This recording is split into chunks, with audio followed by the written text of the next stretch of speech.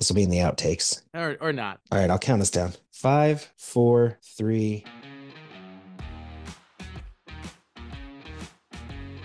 Hi, and welcome to Filmmakers Compass Podcast, a show where we talk about movies and, well, more movies. I'm D-Man, joined by CP. And CP, I got a lot of good feedback about our previous episode. I'm pretty sure you listened to all the episodes back. Did you enjoy it? I did enjoy it. We got to talk about the Oscars in a show about movies. Like, what's better conversation about movies than the Ultimate Movies Award Show?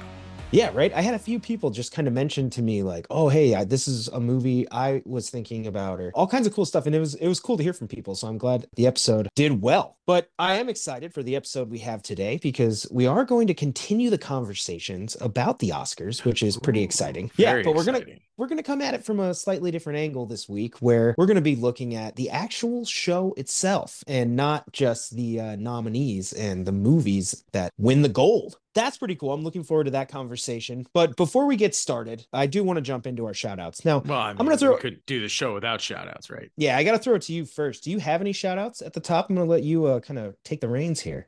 Shout out to Brian Tenbosch, who chimed in when I mentioned that I had seen the new Guy Ritchie movie. Apparently, he is a big fan of Aubrey Plaza. So awesome, man. Glad to hear it. Nice. Also, shout out to all our listeners. I was really thrilled in the most recent poll that I put up after going to see Operation Fortune, the new Guy Ritchie movie. I asked everybody one question with three answers. I said, do you like Guy Ritchie movies? Yes, no, or I have no idea who he is. I was thrilled to hear that none of you said you don't like Guy Ritchie. It was overwhelmingly, everybody was a fan, with about 25% of you saying you'd never heard of him. So stop listening to this episode. Go on Vudu or Redbox or Amazon Prime and just type in Guy Ritchie and start watching his movies. Do yourself a favor. Yeah. It's been around for a long time. I would start with Aladdin. That was, yeah. Wow. Don't listen to that because that's not even funny. It's not even a joke. It's just terrible advice. Start with Lock, Stock, because that's the beginning, or Snatch, because that's arguably the best. Yeah, it's probably his most popular too. So yeah, great movies. Guy Ritchie, shout out, love your stuff. So even Aladdin, it's not, I don't think it's better than the animated version, but I still enjoyed myself. Love that story. So my first shout out this week goes out to Eric Drucker, who said, appreciate the end of episode shout out. Also, Goodfellas is my favorite mafia movie, so I can't believe it didn't win Best Picture. Crazy to me. Speaking of Ray Liotta, just saw Cocaine Bear. What a movie. Also, I haven't seen Banshees of Inisherin, sorry, but I hope they win everything. I loved In Bruges, same co-stars and directors, so I hope they absolutely crush the Oscars this year. Otherwise, I'm all aboard the Top Gun train, and that's the only movie that he's seen. So, all right, Drucker, yeah, I guess we're all in this together. Go Top Gun. Agree with all that, Drucker. Glad you went to see Cocaine Bear. I need someone else out there that's going to see these movies. So, way to go, man.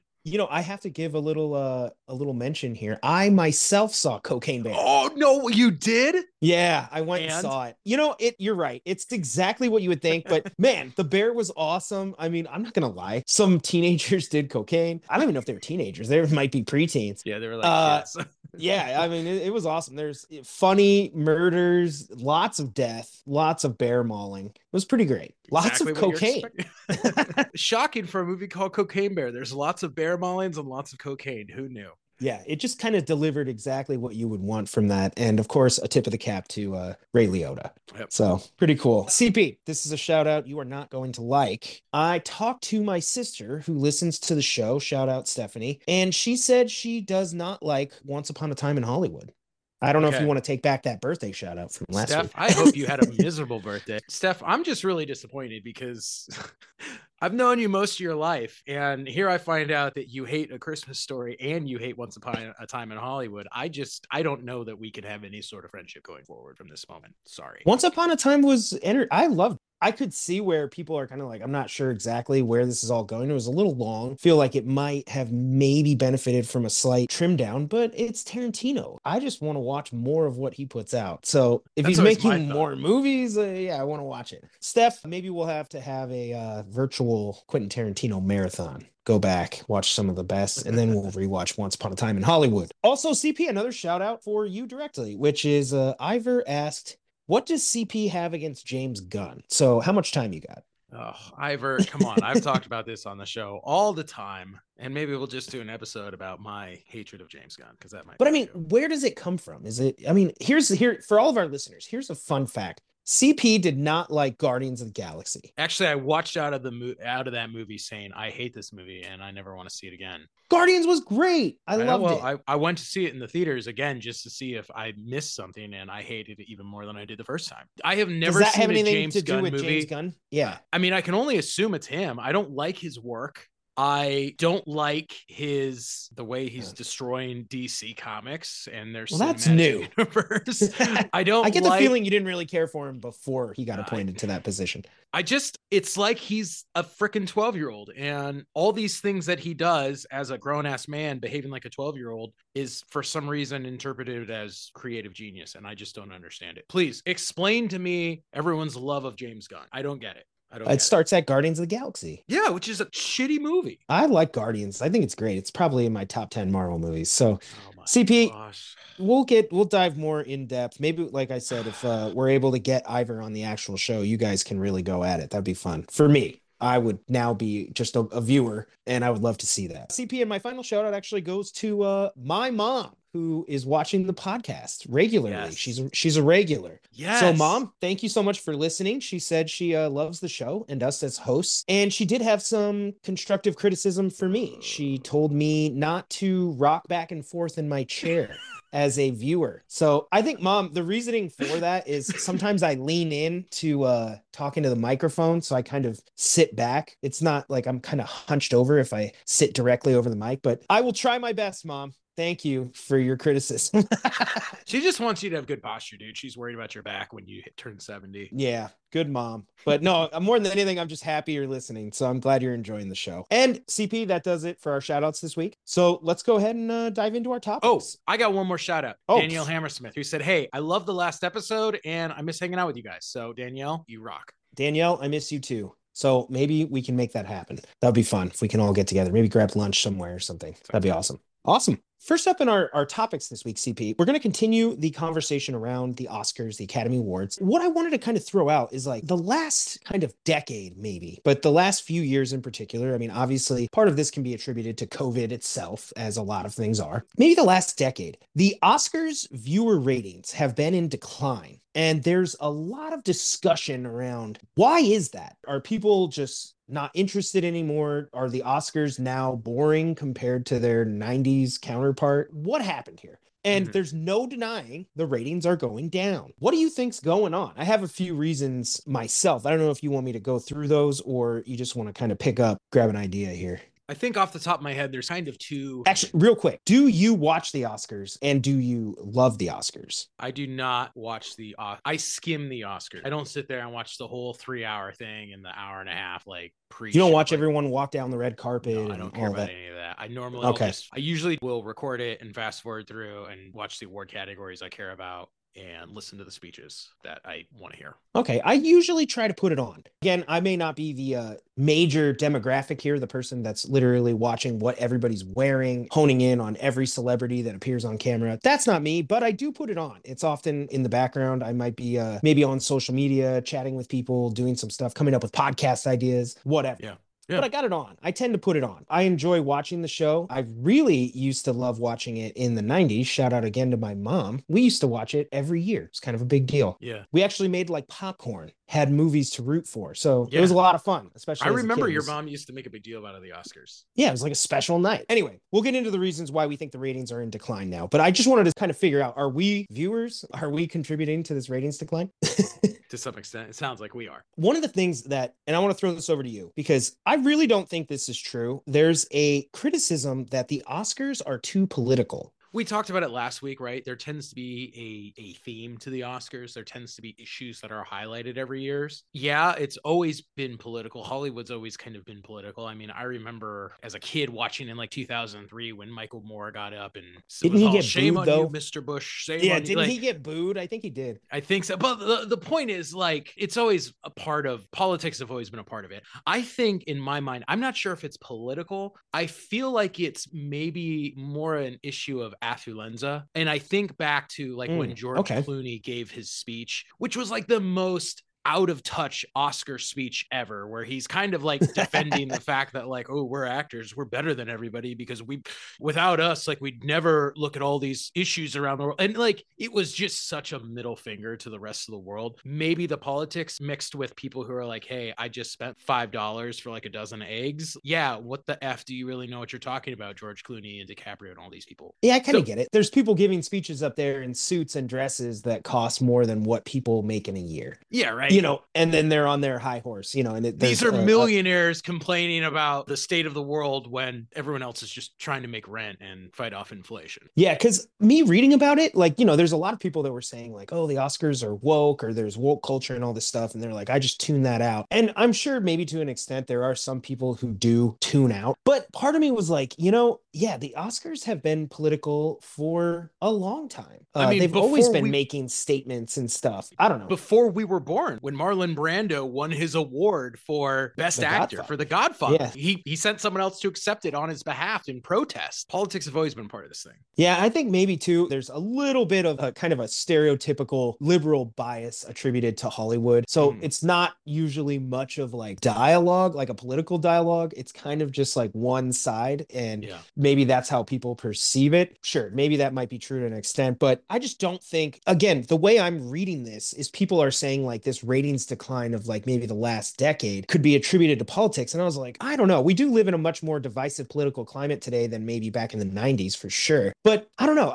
It just struck me as like unlikely to be the major contributing cause of people tuning out. So I could be wrong. If any listeners out there, if this is the one thing that you had to throw in the towel on the Oscars, let us know. That's interesting. That was never it for me. I don't agree with somebody. I just don't agree with them. Just because they preach it at me doesn't mean I have to sit here and agree with it. Whatever. Yeah. The second thing that popped up was just streaming, the endless options that we have available to us, meaning that when you go back to the 80s and 90s and maybe even the very early 2000s, one of the things that stands out is for a lot of people, the Oscars were just what is on. It was the water cooler event and you were going to watch what's on TV. Well, why not watch what's the big event of the night, right? Today, we have endless streaming options, and to that end, endless content options. So we can literally pick what we want to watch. We don't have to watch what is on. I would argue that probably is a big contributor. You're losing a lot of casual viewers that might have otherwise tuned in because they simply just decided to watch something else. Yeah. I would guess that's actually a contributor to it. I think that's reasonable. Yeah, I don't know if that's very debatable. I think that I'm like, okay, that makes a lot of sense to me. Here's another one that actually is debatable. People were saying over the last maybe 20 years, Hollywood has essentially derived all of their profits through blockbuster films, comic book movies, Star Wars, all this stuff. I think, 2001, 2003, and 2005 were the Star Wars prequel trilogy, all the way to the new movies that came out through Disney. You have comic books, all these blockbusters. And then you have art movies or artsy movies. And those are the movies that often end up winning Best Picture. There was this mention of maybe a disconnect between what people are actually seeing when they go to the theaters and then what the nominees are and what movies are winning, meaning that a lot of people haven't seen them and therefore don't really care as they would if it was movies that they had seen and are invested in. Do you think that could be a contributing factor? I think that's definitely a part of it. And I guess I have two things off the top of my head I'm thinking of. One, there are a lot of Oscar nominated films that are not in theaters very long.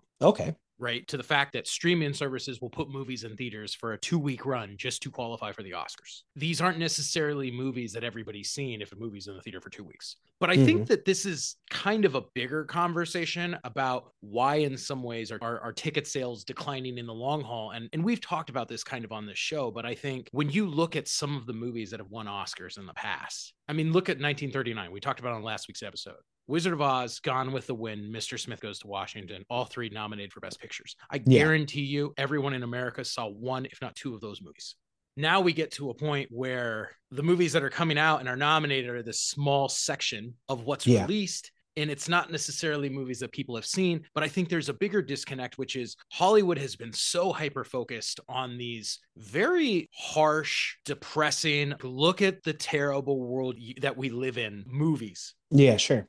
And It's again, not Rocky, you know. yeah, what's the theory of entertainment, right? We're going to escape the crappy world that we live in. So I don't know that there's a huge audience of people that wake up and are like, let's go watch this movie Spotlight about a bunch of kids getting molested. Oh, let's watch this movie Moonlight about this guy who has this terrible life because he's abused and he's growing up gay and all these things that, have made him be bullied by people around him. Let's go see the movie Precious. That's going to really lift me up today, right? Yeah. I think that part of the problem is those aren't the movies that people want to say when they're like, screw it, I have 2 hours off, I have $20, I want to go watch something fun. And the problem is, yeah, if those are the artistic movies that people think are the most original and pushing the limits of cinema, yeah, that's not what the general public goes to see. They want to see Top Gun Maverick. And I will say this, I feel like when I was younger, I often saw a lot of the nominees or movies that were nominated before they were nominated. Like they were movies that I just wanted to see. Like I would go to the movies. Like Titanic, I feel or like Black now, Hawk Down, or yeah, and I feel like now, even last week's episode is actually somewhat of a good indication of this. A lot of the Oscars movies, I feel like I end up seeing them because they were nominated and I want to watch the Oscars and I want to be invested. But would I have watched them maybe otherwise? And I think that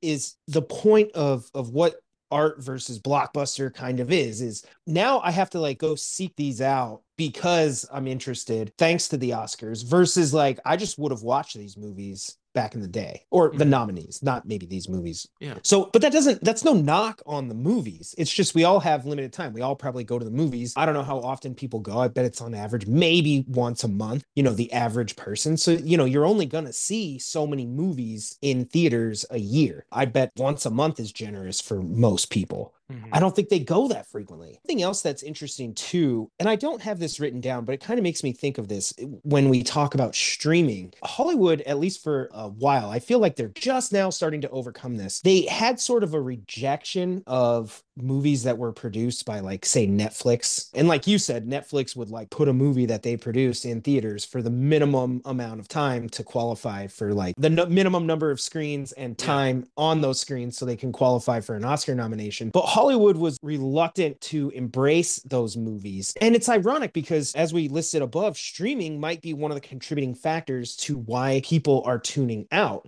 Mm-hmm. If people have access to those movies on streaming and they check them out, that might solve the kind of investment in the nominee problem that they have with these art films, where a lot of people just haven't seen the movies. Yeah. So they're kind of like, I mean, kind of hard to watch an award show for movies that you haven't seen. You're like, I don't even know what this movie's about. Yeah. And so maybe if streaming, Hollywood would embrace the viewing habits of their target audience, they might have more success getting people invested in the award show and these art films. Yeah. Let people watch movies the way they want to watch them. I think a movie that was nominated for Best Picture a few years ago was called Marriage Story, which was actually about divorce, so ironically titled. That was a movie that I probably would never go see in the theater. But I watched it on Netflix, and it was a great film, great performances. I really enjoyed it, but it was a movie that I would want to check out leisurely on my couch. Yeah.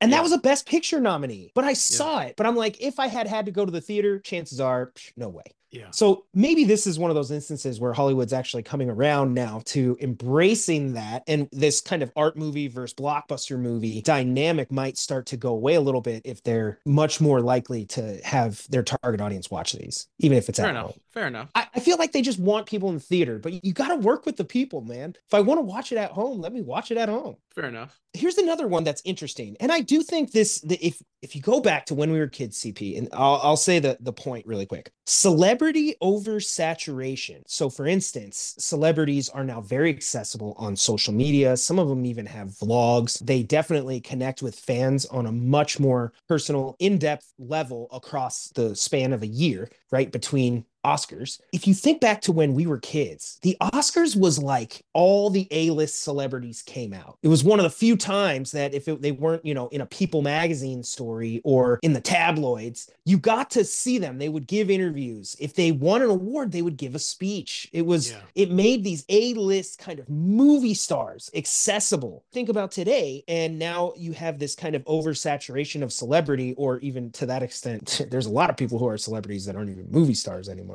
No, I think it's funny. Anna de Armas said something in an interview last week where she said, we don't have movie stars anymore. because everyone's on social media. That's exactly what you're getting to. The point that we can now find these people anywhere and we know all the intimate details of their life. And it used to be this rare opportunity to kind of look behind the curtain and see all of our favorite famous people and what they were doing. Yeah, I really do think that was a bit of a draw. Was kind of like, hey, I want to see these people, and of course, let's call it what it is. These are beautiful people. They're right, and we get to talk. They're about easy to look and at. We get to talk about who their dates are, and yeah, like you could see the spectacle surrounding it that isn't there anymore. Yeah, I think it does disappear a little bit. Fades out. Where now it's kind of like, I saw The Rock and his thing last week, or obviously I know there's still some people. George Lucas and Steven Spielberg don't have Twitter, so I'll tune into the Oscars if they're gonna say something. That would be amazing. Like if they gave like Steven Spielberg like a generational award, I would watch that for sure. Of course you would. And I love Spielberg. You should. Yeah, you should. And George Lucas. If they, oh my God, I would watch. I would tune in just for that. But see, that's the draw. You gotta somehow recapture that magic where I think, yeah, it's just oversaturation. So speaking of oversaturation, here's another point. Do you think there's too many award shows in general? I do think that is a big point. The Oscars were the creme de la creme for the longest time. And now we have the Golden Globes, we have the People's Choice Awards, we have the Critics' Choice Awards, we have the Grammys, the ESPYs, the MTV Movie Awards, the Kids' Emmys, Choice Awards. SAG. Yeah, right? Like, in fact, there is a season where it's award season and pretty much every Sunday is an award show. And maybe there's a little too much, I mean, I know the Oscars are still considered the gold standard of all award shows, but maybe there's a little bit of burnout. People tune in early. They've already seen this guy win an award. So even though, yeah, he's nominated for the Oscar, you're like, I already heard a speech he gave. Like, I don't need to watch it. Yeah. I don't know. I'm just curious. Maybe that also is a contributing factor. I mean, obviously all of these might be some combination of them. But one of the other things is just, we kind of talked about it in the art movies versus blockbusters and what people are seeing in theaters, but simply they're just the popular movies that people like. They just don't really have anything to root for, which kind of makes sense. And I feel like that's kind of like changes almost decade by decade. Yeah. Like I feel like a lot of the movies that won in the, kind of 2010 were still movies that lots of people had seen. Yeah. I think so. Like a draw for me, something that I can definitely say was a draw was I watched for a long time, always rooting for Martin Scorsese to finally get Best Director. Like I wanted him to receive that award, even though I think, what was the movie that he got it for? Departed. Was it Departed? I mean, good movie, not his best movie. It's not his best movie. I just felt that he should be honored at that prestigious level. And I would root for him no matter what it was, whether it was The Aviator or whatever he was working on. I'm like, yes, I want Scorsese to win.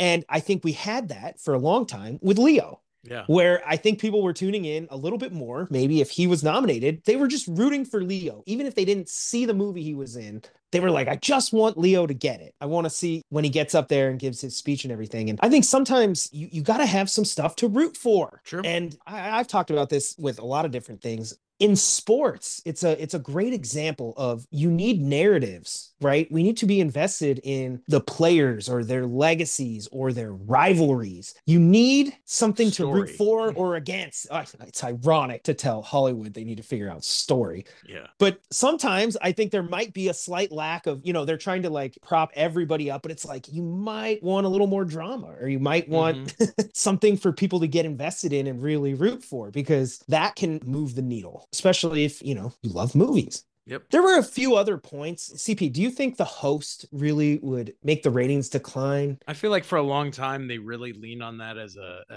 attempt to garner views, but I don't think it makes that much a difference. Yeah, I don't either. I think unless it's like you were hosting and I was like, oh my gosh, I have to watch this show. Like my best friend is the host. Like it's not really going to be like a make or break for me. Yeah, we are fine tuning our hosting abilities on this podcast though. So yes, so maybe one day if you're ready, we're ready. Yeah, we'll do it together too. We'll be like Amy Poehler and Tina Fey. So my luck, we'd have to give an award to James Gunn. That's just the way it would break down. If I host, I'm giving an award to Spielberg. I'll make it up. the D-Man's favorite director award. That'll be a segment. And I'm just going to call out Spielberg and be like, come up here, accept it. You are awesome. Yeah, maybe we'll get to that. I hope we do this now. This would be amazing. Did you have any final points? Because obviously, so far the Academy has not been able to turn around the ratings decline. I mean, if anything, they've had maybe an increase to a plateau somewhere, but they haven't been able to actually turn it around and really send the needle back up. Is there anything else that you think maybe I missed or we haven't talked about? We didn't talk about it. I think that it suffers a little bit from the same thing that the MLB thinks baseball suffers from, that it's just a little bit too long. Every year, the Oscars always runs over its time slot. And again, it's just kind of just a bunch of wealthy, famous people. Self-congratulatory. Yeah. And I think that sometimes people are like, we could have got through this whole thing in like 2.5 hours. Like, why is it taking 4? So yeah, that's true. I think there's an element of that, which they need to find the balance to streamline it and stuff. Okay, so here's something I wanted to bring up. And this happened last year. So the Oscars got their water cooler moment when Chris Rock made a joke about Jada Pinkett Smith, Will Smith's wife, and he walked up on stage and slapped Chris Rock pretty hard. That looked like a real thing. That was not theater or theatrics. That he slapped him. And obviously that became mega news. I mean, that was something that was around the world. People were talking about that slap. The Oscars did get their water cooler moment. So one of the things I was maybe thinking, do you think there's a lack of maybe unpredictability? Do you think people maybe they're like, it's the same thing? Maybe we want some water cooler moments. Like, what can you do to be a little bit more unpredictable? You mean we need more people getting slapped and stuff like that? I'm not advocating for physical violence or anything. I'm just saying that, like, obviously that was an inadvertent one. Sometimes I think some can be manufactured. Ellen went out and took that famous selfie with all the celebrities in the front row. And at one time, I think that was like one of the most retweeted tweets on Twitter.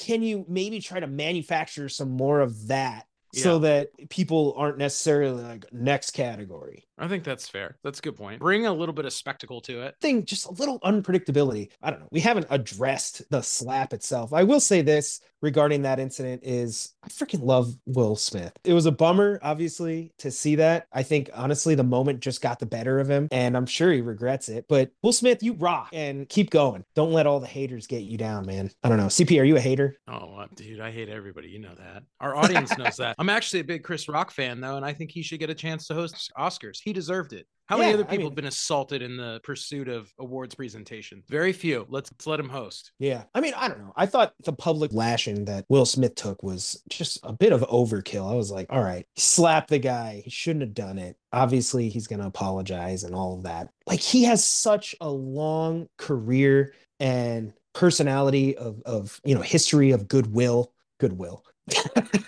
I don't know, to see everybody just basically like throw all of that out the window and they're like, this guy's trash. I was like, oh my God, that's the culture we live in, though. It is kind of what it is. But Will Smith, I hope you turn it all around, man. I'm a big fan. Love Independence Day. Love Men in Black. Well, CP, I did want to talk to you a little bit about actual Oscar hosts. So we just mentioned Chris Rock. Little segment. Who do you remember that we've seen? Who was your favorite Oscars host? Who did you really enjoy? I've always loved Billy Crystal, and he's hosted a bunch. I just think he's got a good self-deprecating sense of humor. He's quick on his feet. I remember the year that Lord of the Rings won, he had this great line where he's like, people are moving to New Zealand to be thanked.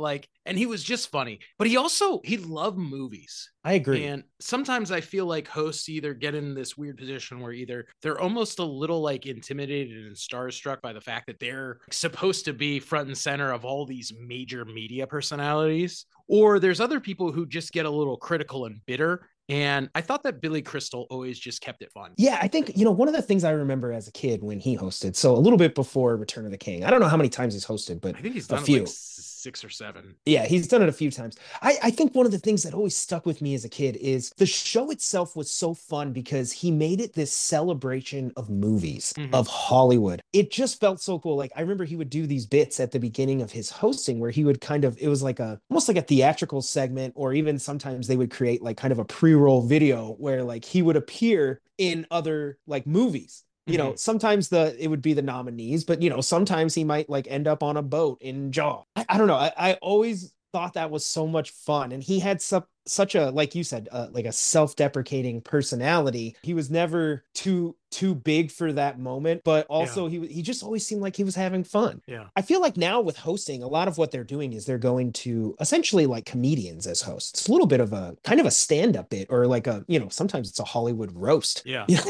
The guys just get up there and do a comedy routine. And sometimes that leads to awkward results because they're going to point out, either some hypocrisy within the industry or some individuals who might have done some naughty things this last year. I do miss that kind of celebration of the movies. I will say this though, if they ever, and I don't think they ever will, because I don't think it's necessarily the vibe the Oscars are going for, but if they ever get Ricky Gervais, how amazing would that be? Yeah, if you're ever going to just go that route, go all the way and just get that guy. And it would be eviscerating for everyone in the room. I mean, they would. And it would be hilarious for us as an audience. Yeah, he was great as, was it Emmys or Golden Globes? I thought it was the Golden Globes where he just like roasted everybody. Yeah, but he really went, he wasn't, because sometimes, these guys, it's like the vibe the Oscars are asking for is maybe playful. Yeah. And so they might hint at something. And Ricky Gervais just like called it out. And I was like, all right, I'm here for that. That was pretty great.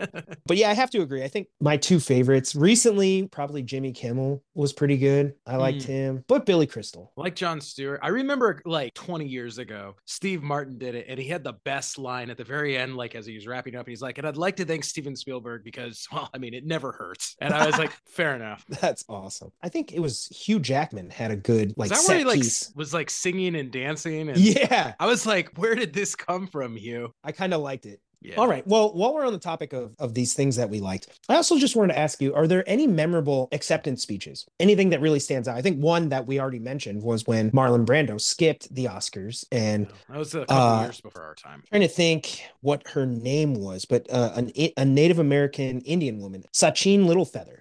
Went up and accepted the Oscar on his behalf, but he was obviously making a very political point by both not attending and having that person, because he could have attended and she could have gone up with him. He definitely made sure to make that point. I have one I think you'll remember. Is it the one with Coppola? George Lucas and Spielberg? Yeah, and Scorsese when they all went up. that was amazing. But no, do you remember when Roberto Bernini accepted his award for Life is Beautiful? No, not really. Oh my God, it was amazing. This guy had energy for the entire room. He literally like was jumping on chairs and holding up his Oscar and celebrating. It was incredible. And he just had this contagious energy that I loved. He obviously, what was that? Like early 2000s? No, that was like 97. Okay, so this is like before social media, before, right? Yeah. This is water cooler time, but he definitely kind of stole the show. And I remember too, what was the famous speech? Sally Field. You love me. You really love me. I mean, parodied, to greatness and The Mask and, a legendary kind of moment. There were a few. I tuned in, like I said, to watch Scorsese's speech. DiCaprio, of course, had to watch. Revenant. One for The Revenant, yeah. Did you like The Revenant? It's a well-made movie. I still don't think it's DiCaprio's best performance. See, I was going to say the same thing. I was like, I thought it was good. Obviously, it's beautifully shot. I know the lengths they went while they were on set with sunlight and some of the things that were going on that set, the harsh weather and some of the conditions, quite incredible. And it looks stunning and beautiful. But I was like, man, Leo won for that out of all his great performances. That was the one. But what are you going to do? All right. I think, a few other standout moments just for me from the Oscars. I do love when they perform some of the music from the songs that were in the movies that year. That can always be fun. I liked when Bradley Cooper and Lady Gaga performed their song from A Star is Born. Did Whitney Houston get up there for The Bodyguard? I would assume so. Again, I think so. I remember that. I don't remember that. Celine Dion from Titanic. Yeah. Those were fun. God, I can't wait for the Oscars now. Eminem went up for 8 Mile. Didn't he do it though? Like years later, he was supposed to go, and like he didn't go the year 8 Mile came out. Or no, maybe that was the Grammys. I'm sorry. I think that was the Grammys. Yeah, maybe that was because I thought he went up. I thought he performed with Elton John. Yeah, I think I remember that. All right, well, just shooting the shit right now because I'm excited for the Oscars. I can't wait. So anyway, I wanted to end our podcast this week, CP, talking a little bit about trilogies. So the inspiration for this was Creed 3 just came out this weekend. I don't know if you have seen it yet. I have not seen it, but I am really excited. I actually read a review where it said the final battle in Creed 3 is straight out of Dragon Ball Z. So I was like, I gotta see it now. All right. Like, Well, I watched the first Creed. I loved it. I thought it was great. It was cool how they kind of blended the old with the new. And I know now they're already all new. Like I heard yeah. Creed 3 is not really anymore paying a lot of homage to previous Rocky films. But that's great. I mean, it carved out its own identity there. So that's fantastic. I did not see Creed 2 though. Was it good? I did not see it either. So okay, yeah, I gotta watch. Then it's trilogy time, baby. I gotta watch all three now, and might get to hit the theaters again. So, I just wanted to end our show this week doing a list of our top 5 favorite trilogies. I'll throw it over to you and explain your rationale for why you picked what you picked. What are your all-time kind of favorite trilogies? And okay, real quick, I got to acknowledge, CP and I talked about this. Our trilogies are pretty much the same. Well, the top 2 are. So I'm taking Star Wars original trilogy and CP's taking Lord of the Rings. And that's just to give our list a little diversity. But realistically, those are my 1 and 2, and they're pretty interchangeable. I love Star Wars more, but I mean, wow, Lord of the Rings is stunning. And objectively, it's probably the best trilogy ever made. Yeah, you guys know we would do our list. We try not to overlap. The big criteria I looked at is this. I didn't want to just look at movies that were sequels. The Die Hard movies, you know, the Fast and the Furious movies. Alien. There's millions and millions of these sequel-heavy movies. What we were talking about is, and what I thought was really important is, what is a movie series that is constructed in a trilogy format where the 2 sequels to the original film are advancing the story, are pushing the character development further. So we see a complete arc, whether it's a story arc or a character arc. That was what I was interested in. So that was one of the things that I was really trying to consider with listing trilogies. I have an example for you, and I'm curious, does this fit your criteria? All right. Indiana Jones, original 3. No. Okay. For one, the second movie to be released is before the original It is movie. indeed a prequel. I don't even know if that's stated, but it is. The other thing is the characterization of Indy is not really dependent on the other 2 films. Yeah, it's very serialized. The story beats are it's super episodic. The story beats aren't really related in any way. Okay. And so for me, I was like, yeah, I mean, if I had to pick favorite movie series of all time, it's totally up there, but I just don't see it as a structured trilogy in the same way that some of these other ones are. Gotcha. Okay, but just wanted to clarify. So now I get it. All right. So are you ready, D-Man? Hell yeah. Number 5 for me, I'm going to go with the Jason Bourne trilogy.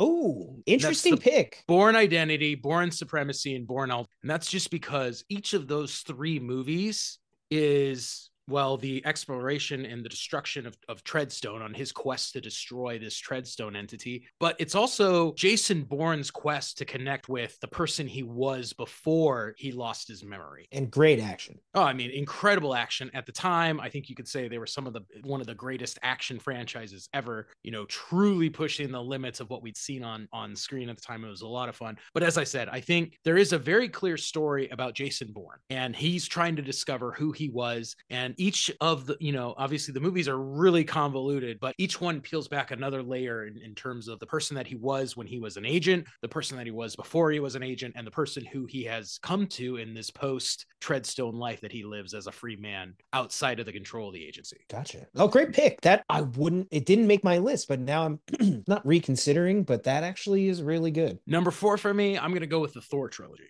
Yes. I know you love this one. I love this one. It's great very pick. Much unlike a lot of the other Marvel movie trilogies. This one truly based around the arc of the character of Thor. The first movie, he's this spoiled brat who is entitled and doesn't understand the meaning of honor and doesn't understand his responsibility as a ruler. He's ungrateful of the powers that he has. He takes his father for granted. And systematically through the 3 films, and I think everybody agrees the second Thor movie is the weakest, but through each of the 3 films, the character I actually of like Thor Dark World is tested. Break it down. Why do you like it? I love the character of Thor, but I love the lesson he learns by the end, which is essentially he rejects the throne. In the beginning of the first movie, that's all he wants is to become king of Asgard. It's his birthright. He is entitled to it. And by the end of the second one, he's basically like, either I'm not ready, or even to a degree, I think he's like, I don't really want it. It's not what I really want. And Thor's on a search for identity, which is, you know, one of the great themes of all cinema. And by the third one, everything he believes is really challenged and taken from him. He loses his hammer, he loses his hair, he loses his powers, he loses his father. He finds out about this bastard history of Asgard that he didn't know existed, and he loses Asgard. And at the very end, he truly evolves to be this selfless leader who is doing what is best for his people. And I think that is an incredible trilogy that they created through the Thor movies by three separate directors. Great pick. Yeah, that's awesome. Number 3 for me. This one I had to think about. So I'm going with Mission Impossible, but specifically the second trilogy. There's 1, 2, 3. Then there's 4, 5, 6. And 4, 5, 6 is Ghost Protocol, Rogue Nation, and Fallout. Those are the ones with Simon Pegg and all of them who are in earlier movies, but those 3, it's really much more of a cohesive team, but it's really Ethan Hunt and the IMF team going up against this shadow organization known as the Syndicate. The Syndicate pops up at the end of Ghost Protocol, and that's who he's squaring off against in 5 and 6. And I mean, for one, those last 3, the Mission Impossible movies just blow my mind in the sense that almost every movie is better than the previous. Interesting. And I don't know how they can keep pushing the limits in that way. But the first 3 movies are kind of disjointed in the sense that they're just sort of new adventures in the life of Ethan Hunt. Yeah. By the time we get to the third, there's really a cohesive story, which looks like it may even truly be wrapped up in these last 2 films coming out. So for me, I think it's a great story because it's him finally finding out who's behind the Syndicate that does exist and his attempts to take them down. Cool pick. Yeah. Number 2, I'm going to go with the Man of Steel trilogy. Wow. Yeah. And if you knew me before this podcast, I would say, no way. I hate Zack Snyder. But as I have said, every episode that I get a chance, finally seeing his complete vision with the Snyder cut, his completed version with Batman v Superman, the Ultimate Cut, and then the original Man of Steel, we see that there's a cohesive vision and a cohesive story of what he was trying to say. And I think it's really powerful. I truly enjoy it. And that is a controversial pick right there. Oh. That listeners, well, everybody viewing, let me know what you think of that. Number 2? Yeah, number 2, man. Wow. Okay. That's controversial. And then number 1, I mean, Lord of the Rings. We already said I was going to take it, but God, what Peter Jackson did with those movies, transferring probably one of the greatest literary trilogies of all time onto the big screen in such a way that it's really hard to find fault with those movies. The arcs are fantastic. Completed. The journey and the narrative of the third age of Middle Earth is completed, and it's incredible. I love it. I mean, we've talked specifically about the special effects and how Lord of the Rings is really the pinnacle of special effects. It combines almost anything you can think of that's been used: model work, CGI, blue screen, forced perspective, anything that would be considered an effect. I mean, they probably used it because since then we've really migrated towards CGI, but this was like the absolute pinnacle of all the knowledge and tools of filmmaking. But I mean, the score was amazing. Howard Shore, the acting was great. I mean, it just blew me away. Listen, that's my list. I mean, audience, chime in and tell me your thoughts, but no, great list. I loved it. I do think the Man of Steel trilogy at number 2 is that we're going to have to dissect. We might have to do a whole episode dedicated to the Snyderverse, talk about that more in depth. Because well, it's probably a little bit of bias talking there. All right. Well, my list of top trilogies, my favorite trilogies of all time, I'm going to start it off with number 5. And CP, you're going to love this. It's the Star Wars prequel trilogy. I have both George Lucas trilogies on my list, but the prequel trilogy is incredibly impressive to me because it's the story that we all knew we wanted, especially when George Lucas went back and renumbered A New Hope, Empire Strikes Back, and Return of the Jedi as 4, 5, and 6, the original trilogy. So we knew there was a 1, 2, and 3, right? This is the trilogy. Everybody was like, we got to get the first 3 episodes. And notoriously known as the prequel trilogy. It was very poorly received at the time, particularly Phantom Menace. I think people were expecting the original Star Wars style, just a new set of adventures. And that's not what we got. Why I put it on my list is because I have such admiration for George Lucas for just telling the story that he wanted to tell and not just remaking original Star Wars again for the fans. He had a real story he wanted to tell. Now, did he tell it in maybe the best way possible? Was there some wooden, cheesy dialogue? Yes, there was. Was, some of the acting off a little bit as a result of that dialogue? Yes, probably. Should Darth Maul have died at the end of Phantom Menace? Probably not. But I admire what he was doing with the prequel trilogy. For one thing, he's pushing the boundaries of technology forward with special effects. These are state of the art. People had never seen effects like this. The pod ray embrace some of this Mhm. stuff. He's doing absolutely incredible things. I thought John Williams knocked it out of the park with the score. We got some absolute classics, Star Wars classics. I mean, Duel of the Fates, amazing. Yeah. And ultimately, we did end up with Revenge of the Sith, which is actually the story everybody wanted in the end. You know, probably should have just taken Revenge of the Sith and found the story within there to tell 3 movies. But Mhm. whatever, that's besides the point. And I honestly, I like the prequels. I still watch them. I know it's actually grown on a lot of Star Wars fans as of recently, especially after the Disney trilogy. I think Mhm. people have come to respect what George Lucas was doing then. I'm glad it's on my list. I'm bookending. I already told you guys Star Wars is on my list, and OT original trilogy is number one.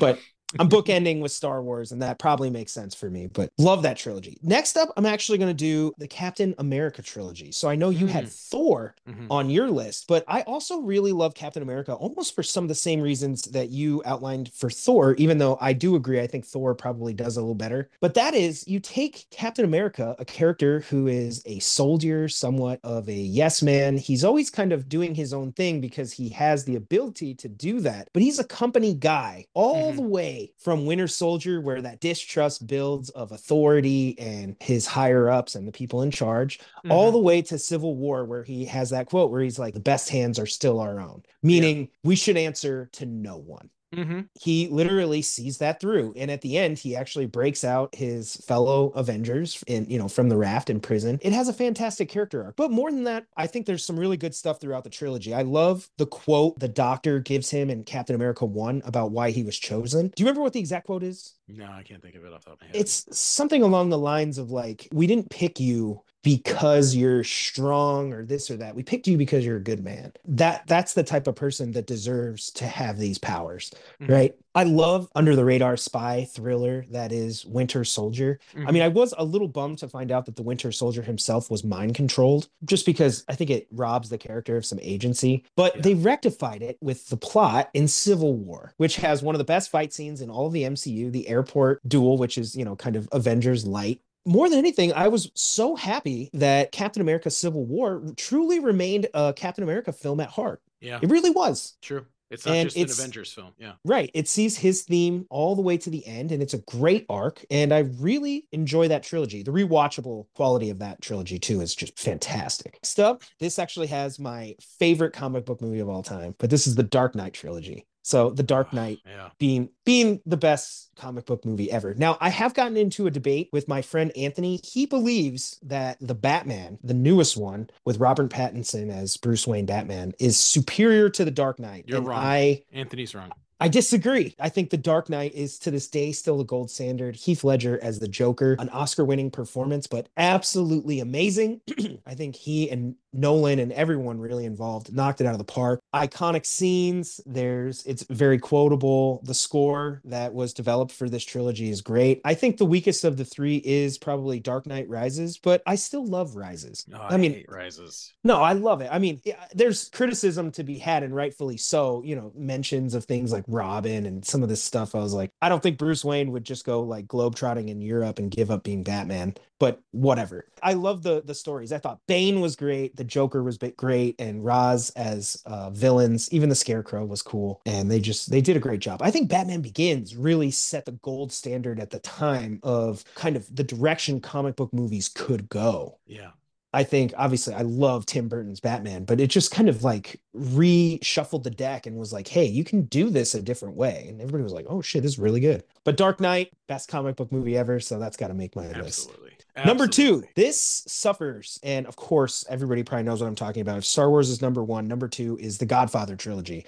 But it suffers a similar fate where the first two movies really carry this trilogy, and the third is generally considered to be much Now, weaker. Did you ever go in ahead? defense of The Godfather Part 3, the first two won Academy Awards. Yeah, bar's really high. The bar is so ridiculous high. And the third one was an Academy Award nominated Best Picture in its own right. So it's not like it's a bad movie. I think as time has gone on, people have gone to appreciate it, especially when Coppola decided to kind of recut it. Oh yeah, what was it called? Godfather 3 Coda, I think. Yeah. I mean, unfortunately, you are right, though. Like, no matter what, it's never going to be as good as 1 and 2. I mean, here's the thing though. These movies are cinema at its finest. I mean, they're incredibly quotable. I'm going to make him an offer he can't refuse. Mhm. You know, keep keep your friends close, but your enemies closer. Just when I think I'm out, they pull me back in. You know, these are quotes from all three. I mean, that, and they all have multiple quotes throughout. But to your point, in addition to the films having absolutely some of the best acting ever, a iconic score, it does follow what you outlined for your trilogies, which is it really is the story of Michael Corleone's rise, and even in the third one, his ability to try to hand off this empire,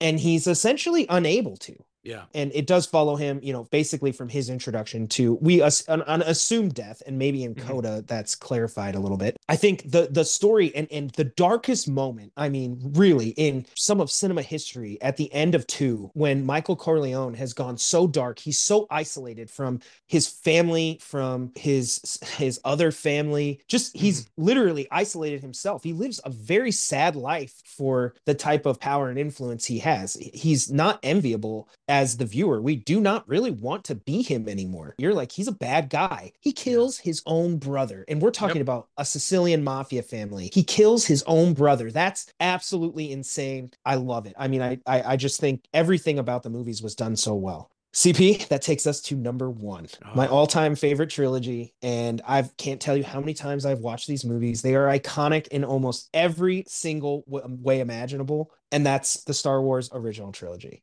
They pushed the boundaries of special effects. They showed a whole generation of filmmakers what was possible to do on the big screen. They inspired so many people. And there's just memorable characters, iconography everywhere, from spaceships to laser swords, robots, Jabba the Hutt, Yoda. Like, if you think about this, Yoda is a puppet in this trilogy. That is movie magic. That is movie magic. He's a puppet, and he's one of the most iconic characters in film history.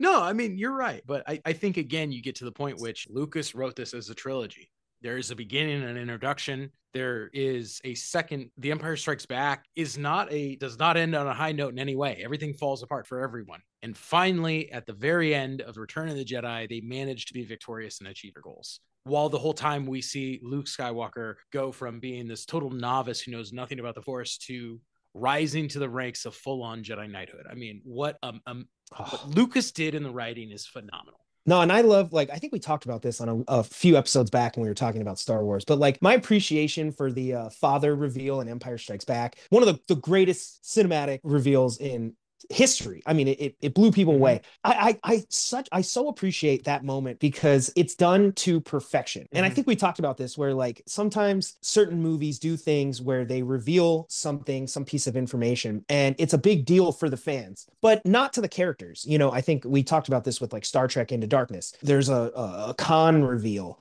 Well, the characters don't know who Khan is. So, like, to us in the audience, we're like, oh, it's Khan. But to the characters, they're like, that means nothing to me. Or the opposite, which I like to use as an example, is like Blade Runner 2049. Yeah. To the characters, they reveal like, oh my God, she had a child. And the characters are like, that's crazy. But to like me in the audience, I was like, I guess they can do that. I don't know. You know, but when you watch Empire Strikes Back and Darth Vader reveals to Luke Skywalker that he is indeed his father, us in the audience are like, oh, no. And then Luke has an even bigger no. And he's like, no. Like, it's a bigger deal for the character. Even as floored as we all are in the audience, it's more impactful to the story than it is to us just finding that out. And it's the perfect reveal. And that's why I love it. But Star Wars OT, I've actually talked about this on a previous podcast. I've described Star Wars, the original trilogy, as looking like a painting. And after watching Light and Magic, that we have if you go back probably a couple months, we have an episode, we talk about ILM and special effects. Star Wars is like literally built on matte paintings. Like, it is a painting. It's beautiful. It's beautiful. I love it. And you could probably sense it in my voice. This is like the most excited I've been on this show in a while. But except for like last week when we talked about Star Wars then. I